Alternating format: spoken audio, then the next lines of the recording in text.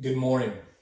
Welcome to the Tuesday morning men's Bible study at Park Cities Presbyterian Church. My name is Paul. I'm one of the pastors here. And if you have found your way to this online study, you clearly know that we're not actually at Park Cities Presbyterian Church. Even though we can't meet together in person during this season of coronavirus, we wanted to make every effort to get our Bible study out to you. And so if you're watching this, one of the ways that we want to encourage you to do that is to follow along with the handout that's there on the website. You'll notice that there's going to be some reflection questions there for you to do personally, or we even encourage you to meet virtually with your table group. You can do that through Zoom or FaceTime or some other way. We know many groups have already been doing this and would encourage you, if you have not done that yet, to try to organize your table so that you could watch this video and then be able to study the Word together. If you missed last week, Matt offered the very first of our video series. We're still going through the book of Hebrews just like we did when we started earlier in the spring. Last week, Matt talked about Joseph. This week, we're talking about Moses. We'll start in Hebrews chapter 11, and then we'll be in various chapters in the book of Exodus. So if you have a Bible or you have a Bible app, I invite you now to Hebrews chapter 11. I'll begin reading in verse 23. The author of Hebrews writes, "By faith Moses, when he was born, was hidden for 3 months by his parents, because they saw that the child was beautiful, and they were not afraid of the king's edict. By faith Moses, when he was grown up, refused to be called the son of Pharaoh's daughter, choosing rather to be mistreated with the people of God than to enjoy the fleeting pleasures of sin. He considered the reproach of Christ greater wealth than the treasures of Egypt, for he was looking to the reward. By faith he left Egypt, not being afraid of the anger of the king, for he had endured as seeing him who's invisible.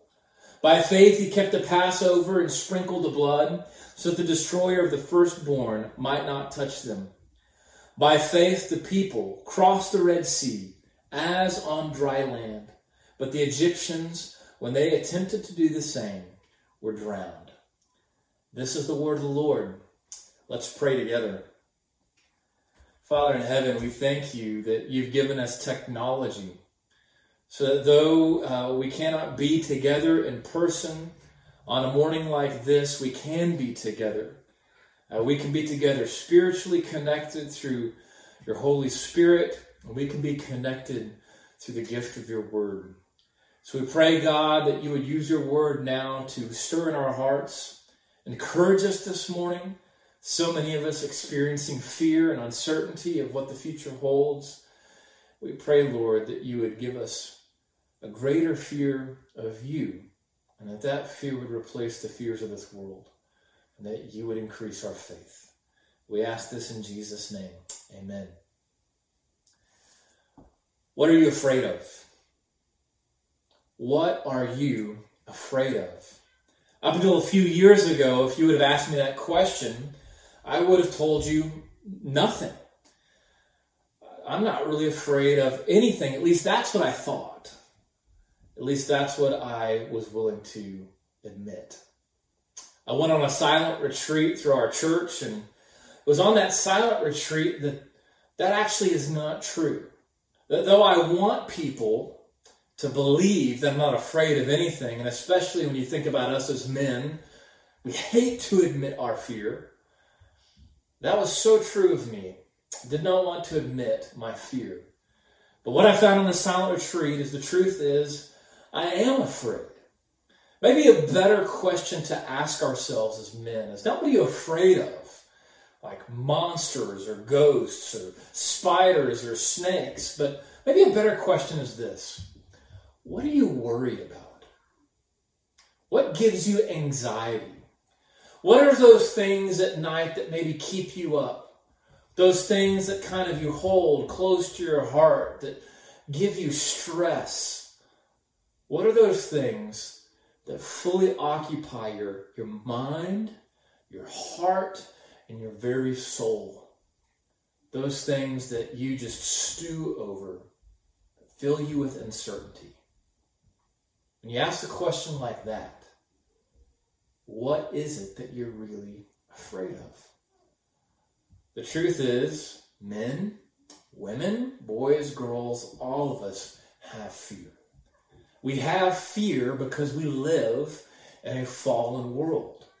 We live in a world that's broken, a world where there is actually uncertainty, a world where we are frail and feeble, and perhaps now, more than ever, our fears are being exposed. For some of you, perhaps before the coronavirus hit, and you heard it being talked about, you didn't have any fear whatsoever of it. No fear of what might happen to your body.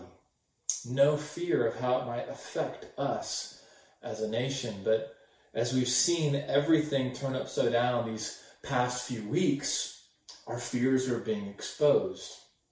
Yes, our fear of what might happen to us physically, but also our fear and uncertainty about what is happening to us economically, what is happening to us socially, what is happening to us even inside the church.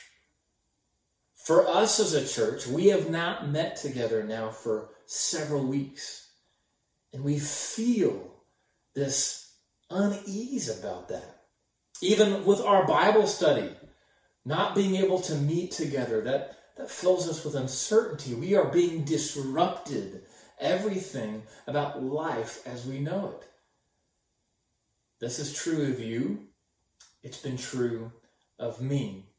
As Matt shared with you last week that he had been diagnosed with the coronavirus, I too have been diagnosed with the coronavirus. I'm well now. In fact, when I finally got my positive test results, I was fully recovered. By God's grace, it has affected me in very easy ways. I would describe it like a 5-day flu. I didn't have shortness of breath, no cough, but that has not been true for many people I know who've also contracted the virus, maybe even this morning. This is true of you. Perhaps you now have a fever. You now have a cough. Maybe there's tightness in your chest. Maybe now you are uncertain about your own health. That fills us with fear.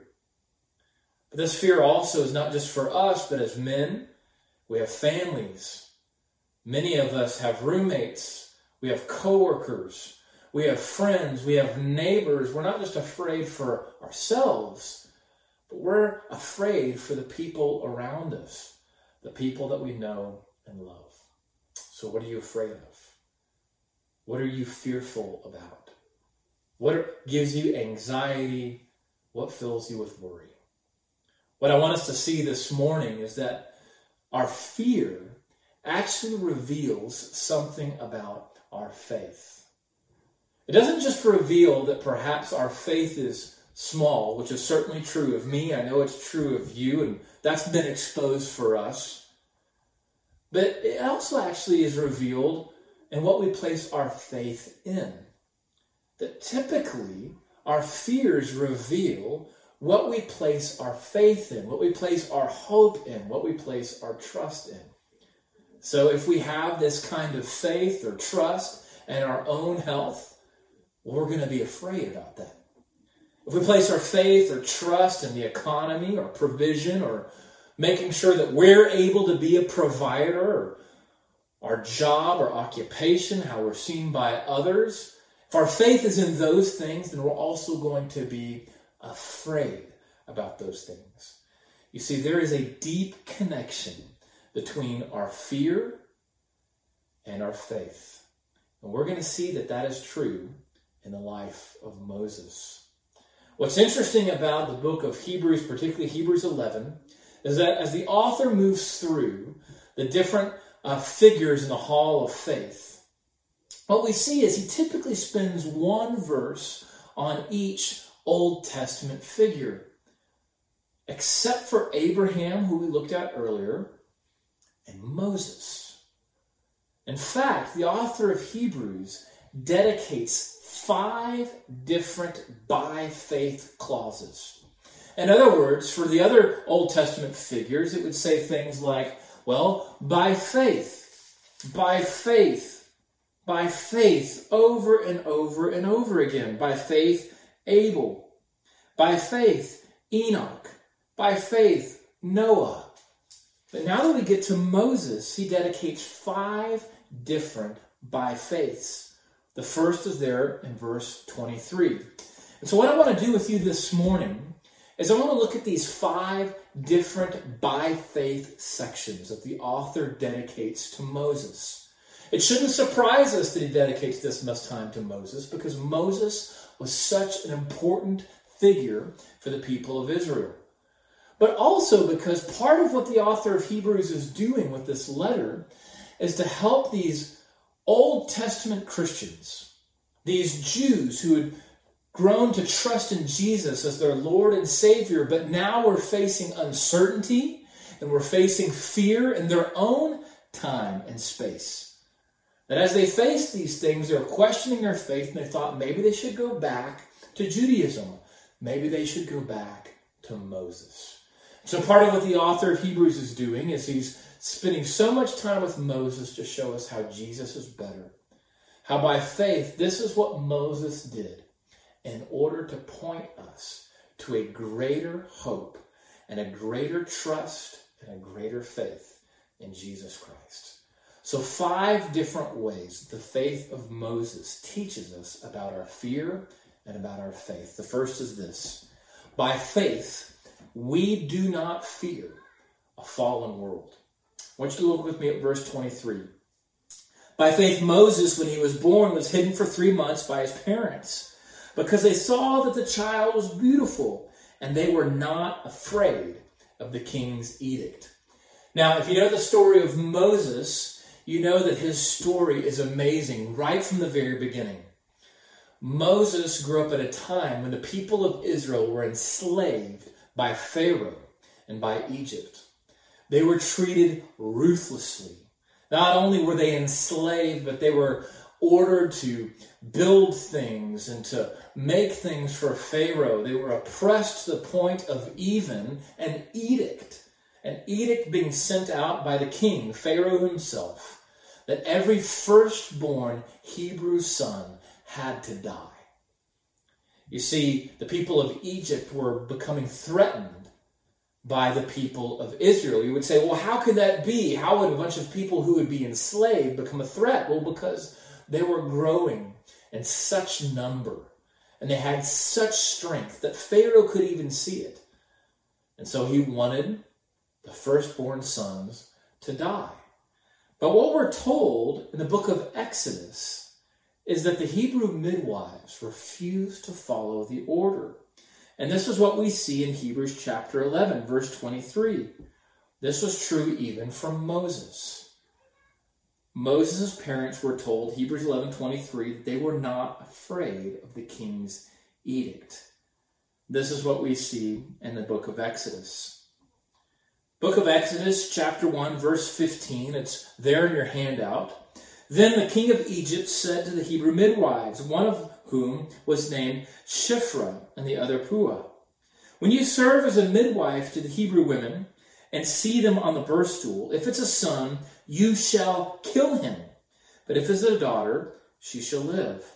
Verse 17, but the midwives feared God and did not do as the king of Egypt commanded them, but let the male children live.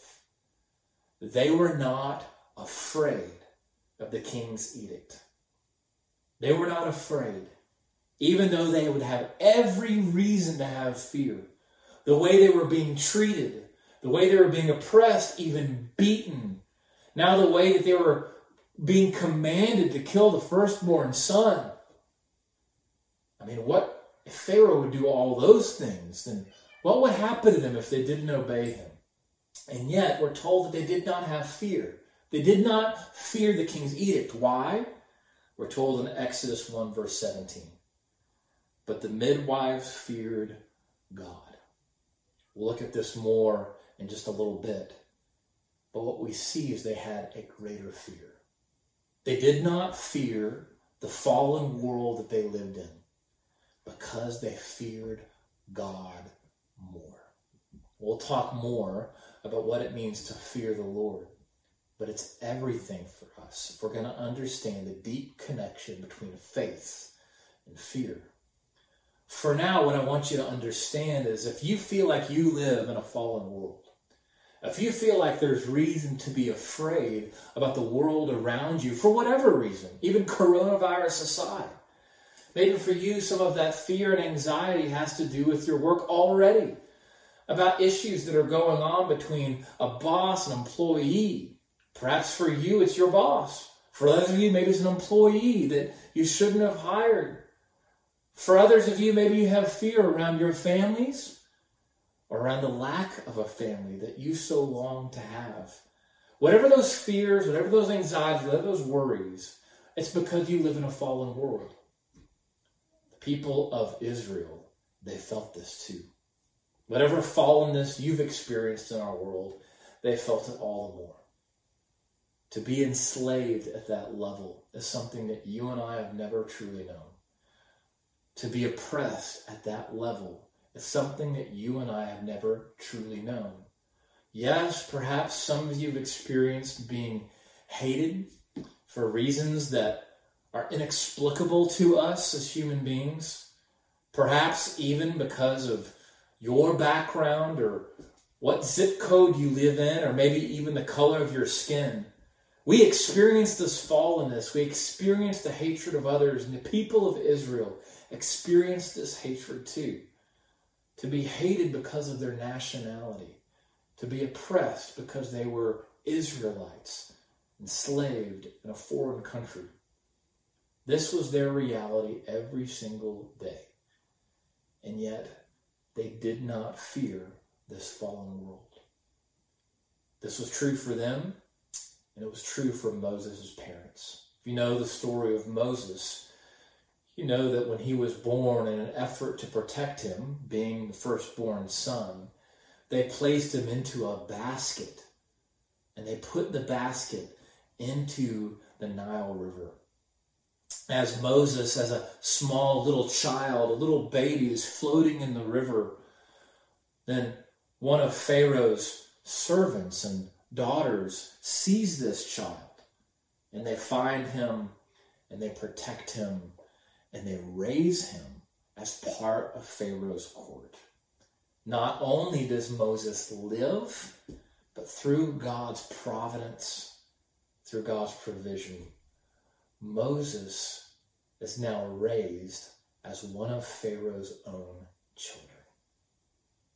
You see, we do not fear a fallen world because what we will see is we fear a greater God, a God who is sovereign, a God who is provider, a God who orchestrates everything. And as we've seen in our study of the book of Hebrews, he even uses broken people. He even uses a fallen world to do amazing things for his glory and even our good. Whatever you're afraid of now, I want you to begin to see that perhaps God is at work in ways that you do not expect. That even now, God in his goodness and his mercy and his sovereignty is at working even through the things that you're most afraid of. By faith, we do not fear this fallen world. But second, we see that by faith, we choose the things of God, even if it means hardship for ourselves. And we see this in the life of Moses. So the author of Hebrews continues, not just Moses' birth and him being protected and guarded, but what it meant for Moses as a young man. We see this in three ways. That Moses, in choosing the things of God, had to refuse the things of this world. We see this in verse 24, Hebrews 11, verse 24. By faith, Moses, when he was grown up, refused to be called the son of Pharaoh's daughter.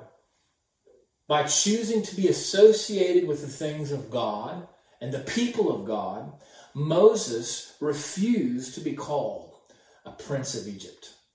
So again, Moses, being saved in the River Nile, raised in Pharaoh's household, now as a young man, is aware that he is an Israelite, a Hebrew, being raised in the household of Pharaoh.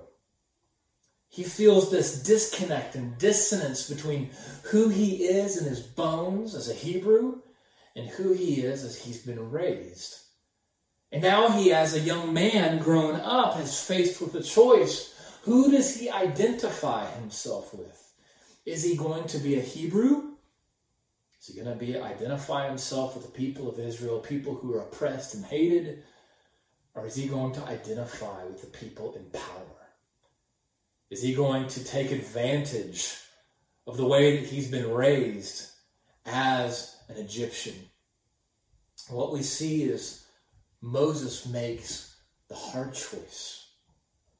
Rather than choosing to associate himself with the people in power, Moses decides to identify himself with the lowly, to identify himself with his own people, the people of Israel, and to refuse to be identified as a prince of Egypt. One commentator put it this way. He said, Moses said yes to his identity as an Israelite, as a son of Abraham and follower of Yahweh, and deliberately said no to his status as a prince of Egypt, a son of Pharaoh's daughter, and a servant to the gods of Nile. I want you to put yourself in Moses' shoes. I know it's difficult, but I want you to imagine. Imagine your life the way it is now. And imagine perhaps a life that you maybe wish you had. Imagine you've been given that life that you wish you had. And yet you choose instead to have a much lower status. That's what Moses just did.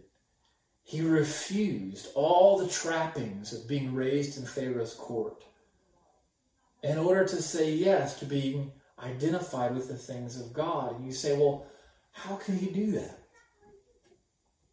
Well, by faith.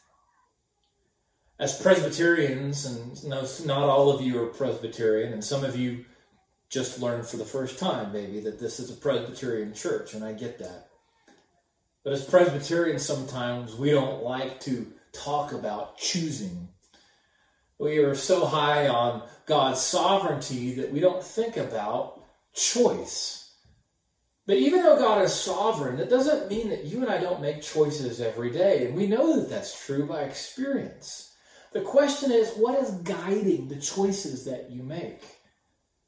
Are the choices that you make each and every day, are they guided by your own desires and what you want for yourself? Or are they being guided by something deeper? The choices that you make, are they guided by faith? For Moses, what the author of Hebrews is pointing out is that he chose the things of God, even if that meant a lower status, because he had faith. But not only did he refuse to be associated with the Pharaoh of Egypt, he refused the fleeting pleasures of sin that would be associated with Pharaoh's court. To grow up in Pharaoh's court with all of the concubines and prostitutes and trappings of life, that many of which would have been incredibly sinful. Moses refused to be associated with this. Again, look at Hebrews 11, verse 25. Choosing rather to be mistreated with the people of God than to enjoy the fleeting pleasures of sin. Moses chose to be identified with the people of God, even being mistreated with the people of God, instead of choose the fleeting pleasures of sin. Again, the only way he can make this choice is by faith. But not only did Moses refuse to be associated with Pharaoh, Not only did he refuse the fleeting pleasures of sin, but we're told this in verse 26. Moses refused the treasures of Egypt. Verse 26, he considered the reproach of Christ greater wealth than the treasures of Egypt, for he was looking to the reward. Now, the author of Hebrews is connecting the dots of the Old Testament to the New Testament, noting that Moses, even in the Old Testament, had a vision of the promise of the Messiah, that Christ was coming. And so we're told Moses, verse 26, considered the reproach of Christ greater wealth than the treasures of Egypt. That Moses, knowing what was to come, trusting himself to something greater, a greater promise of these kings that were promised in God's promise even to Abraham. This king, Jesus, the Christ, the Messiah, the anointed one who was promised. Moses considered the reproach of Christ greater than all the wealth of Egypt. What is your treasure? What is your treasure? What do you want most in life? What is the thing that you hold so dear? What is it that makes you feel wealthy? Yes, for almost all of us, that is typically things like money and resources and comforts. But sometimes the things that make us feel wealthy are even in addition to those things.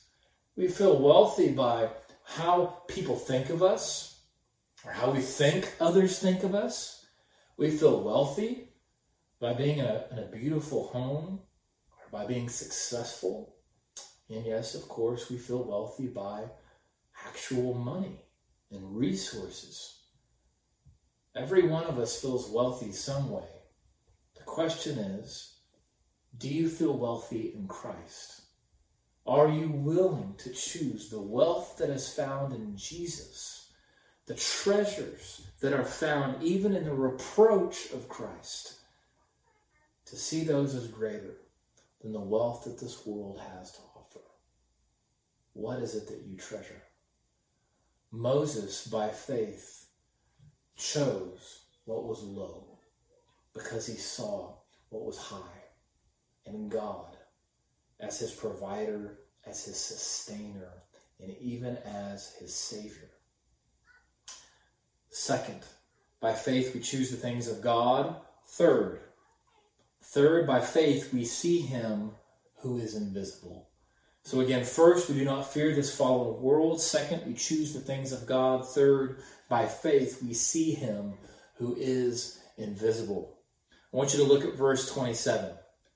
We're told by faith Moses left Egypt, not being afraid of the anger of the king, for he endured as seeing him who is invisible. So again, the author of Hebrews is walking us through the chronology of Moses' life, from birth to growing up as a young man, leaving Pharaoh's court, to now being on the run. Being on the run, not afraid of the king and his anger for leaving his household, not afraid even of what Moses had done when he killed an Egyptian, but instead keeping a flock with his father-in-law Jethro, keeping a flock when an angel of the Lord appeared to him. We see this in Exodus chapter 3, verse 1. Let me read it for you.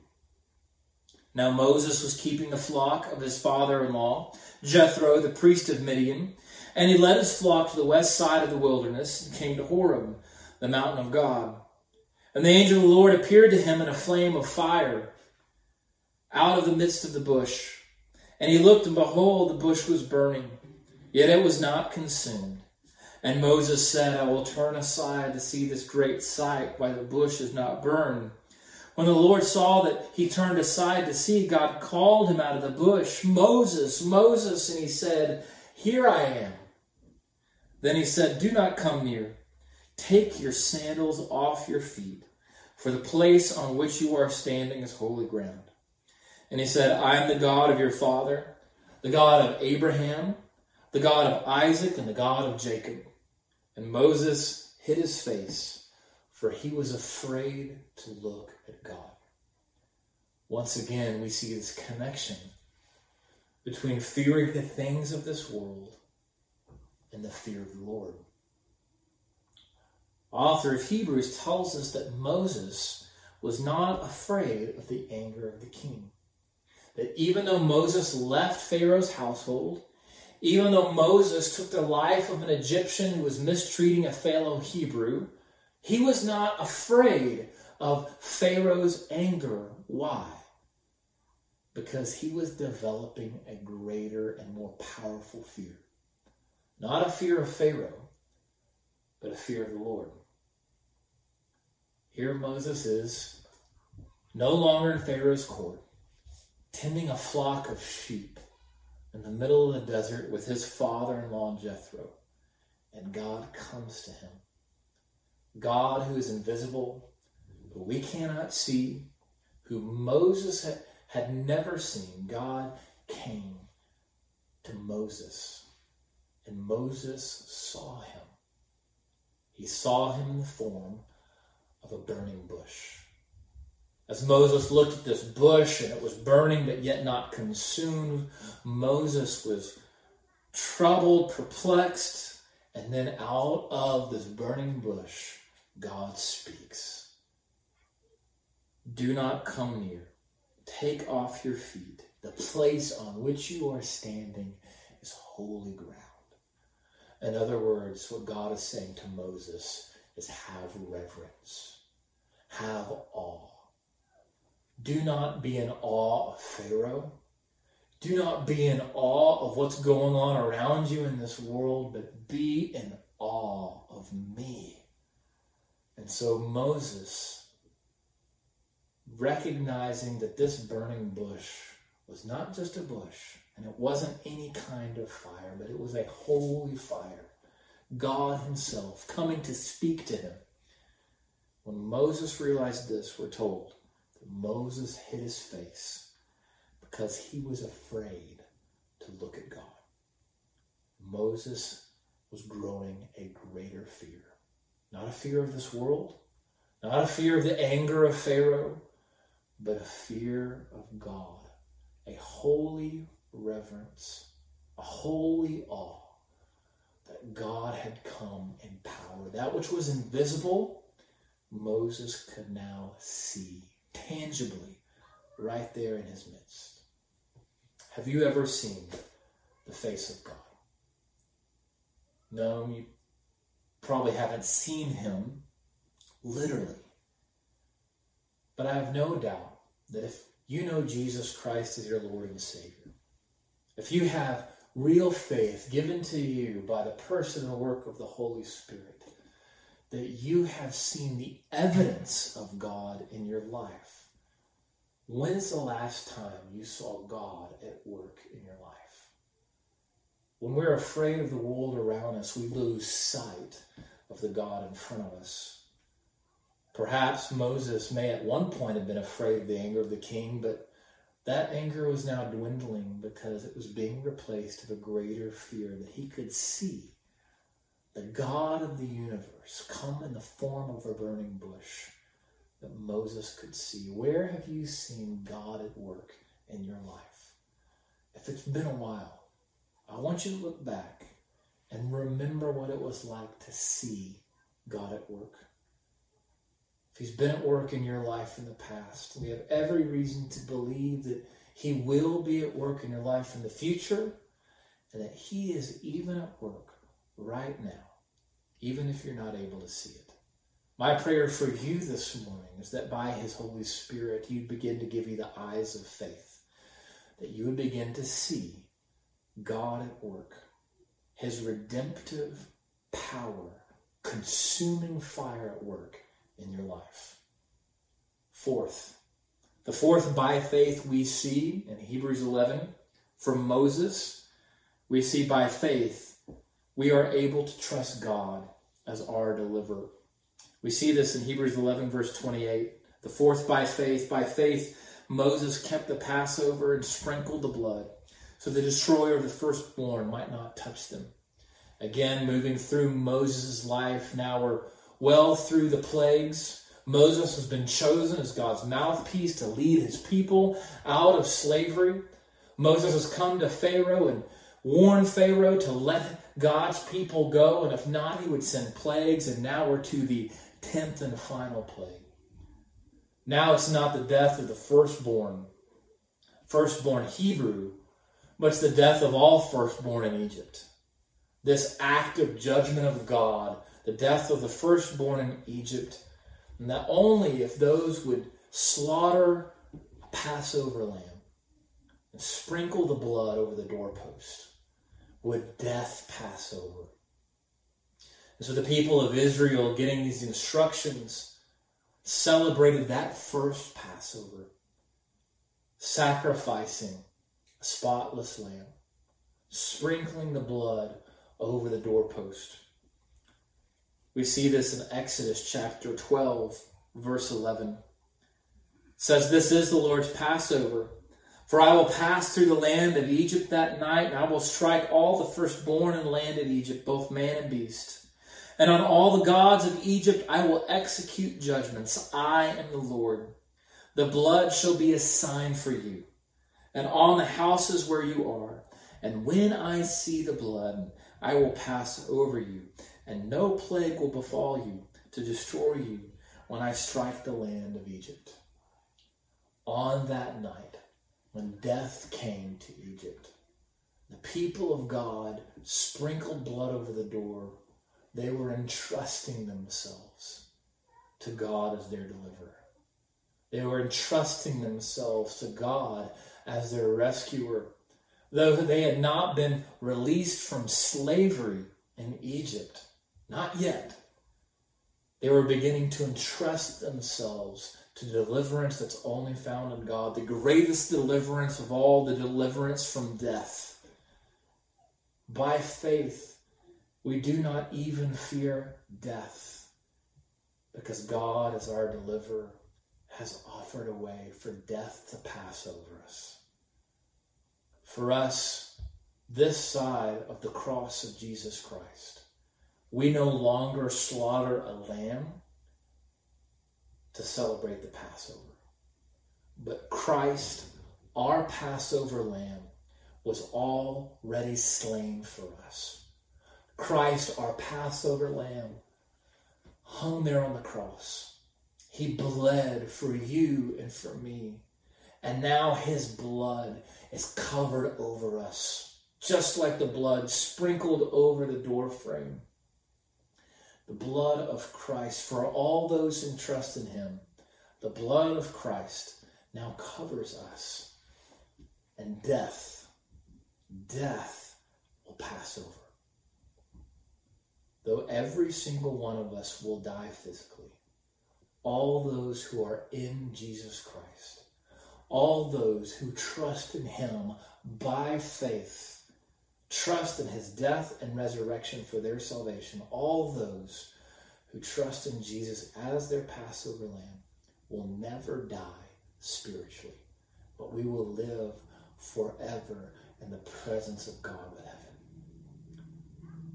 So there is nothing to fear, not in this fallen world, not in the reproach of man, not even in death itself.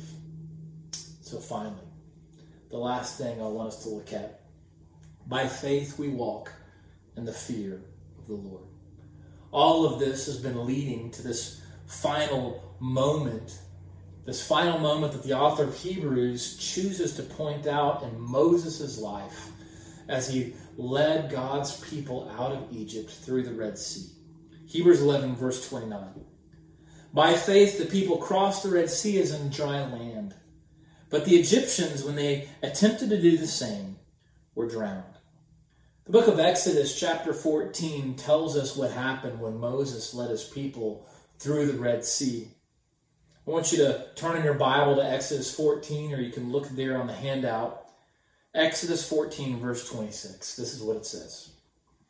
Then the Lord said to Moses, "Stretch out your hand over the sea, that the water may come back upon the Egyptians, upon their chariots, upon their horsemen." So Moses stretched out his hand over the sea, and the sea returned to its normal course when the morning appeared. And as the Egyptians fled into it, the Lord threw the Egyptians into the midst of the sea. The waters returned and covered the chariots and the horsemen, and all the host of Pharaoh that had followed them into the sea. Not one of them remained. But the people of Israel walked on dry ground through the sea, the waters being a wall to them on their right hand and on their left. Exodus 14, verse 30. Thus the Lord saved Israel that day from the hand of the Egyptians, and Israel saw the Egyptians dead on the seashore. Again, I want you to imagine what it must have been like that day.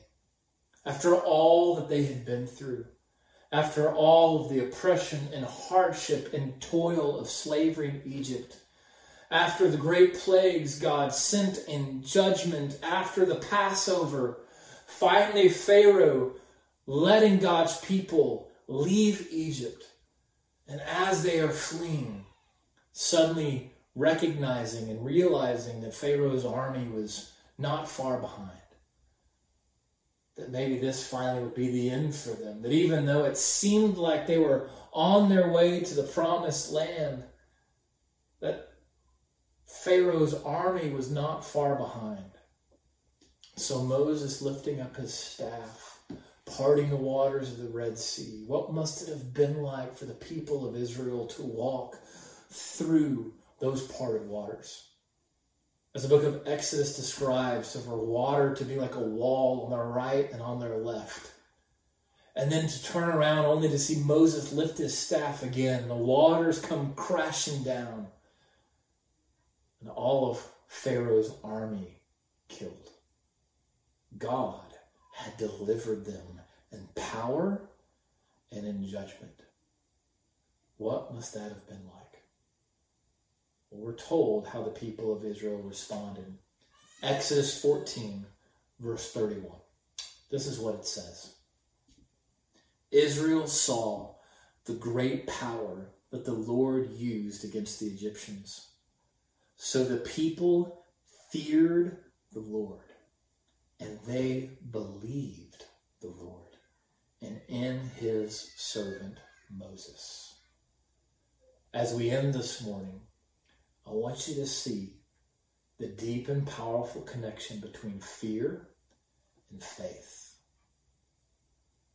The people of Israel had finally seen the great power of God, God's great saving power. Power of judgment sent to deliver his people. The same power of judgment that would one day fall on Jesus on the cross in order to deliver us. Have you seen this kind of power? The saving power of God. If you have, Book of Exodus tells us we should have two things. We should fear the Lord, and we should believe in him. There's a deep connection between faith and fear. To fear the Lord is to see his power. To see his power in judgment and his power in mercy. To fear the Lord is to be in awe of him. Just like Moses was in awe of the burning bush, to recognize he was standing on holy ground. To fear the Lord is to have a reverence, a holy recognition of God's grandeur and his glory.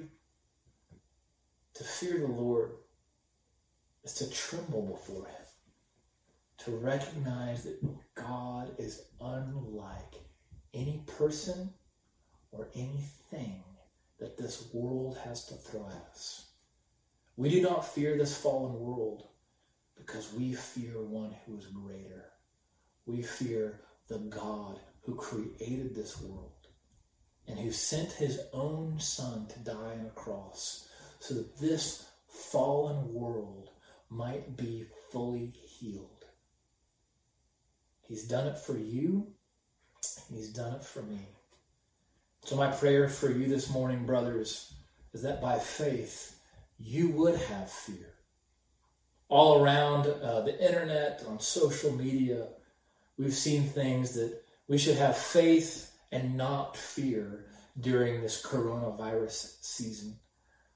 I think that what the author of Hebrews and what the book of Exodus wants us to see is that we should live by faith and by fear.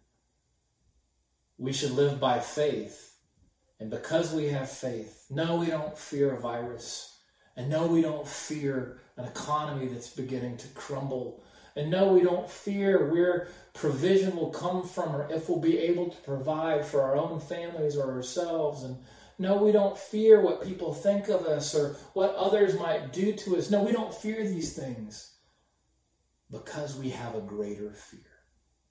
May God, by His Spirit, give you this greater fear this morning and today and the days to come. May He fill us with reverence and awe. May we recognize that in Christ we are standing on holy ground. May He give you a deep and abiding awe, reverent fear for Him. And by faith, may we walk in the fear of our Lord and Savior, Jesus Christ. Let me pray. Father, I pray for my brothers this morning. Pray that you would be with them. God, that all of our fears would cease. Not because we need to be strong men who aren't afraid of anything, but because you would give us a deeper and abiding fear of yourself. That in our fear of you and recognizing that you are sovereign, that you are mighty, and in all your power and might, just like you saved your people from oppression and slavery in Egypt, that you have saved us. That you came in judgment. And in that power and in that wrath of judgment, you poured it out on your own Son on the cross, that we would be rescued, that we would be delivered. And so, Lord, may we approach you in your throne room with fear, with reverence and awe. May we approach things in this life that fill us with worry and anxiety of fear. May we approach them with a greater fear for you, and may trust you. We might walk by faith. We ask this in Jesus' name. Amen. I invite you to meet now with your groups if you're able to by Zoom. And also want to invite you to join us at Park Cities Presbyterian Church for a time of prayer and fasting on Wednesday. We started this last week, and we're going to continue meeting this way on Wednesdays by praying. You can go to our website and click there on the home page, and you'll see Day of Prayer. We'll follow the acronym ACTS, Adoration, Confession, Thanksgiving, and Supplication, that we as God's people, even though we cannot be together physically, to be connected spiritually, unified together through corporate prayer, we want to dedicate tomorrow, Wednesday, to praying for our city, praying for our nation, praying for our world, that God would use this virus to draw us to Himself, and that He would use it to glorify Himself and draw many to Jesus Christ. He is the one that we fear. There's nothing to fear in this world. Thanks, guys. We'll see you next week.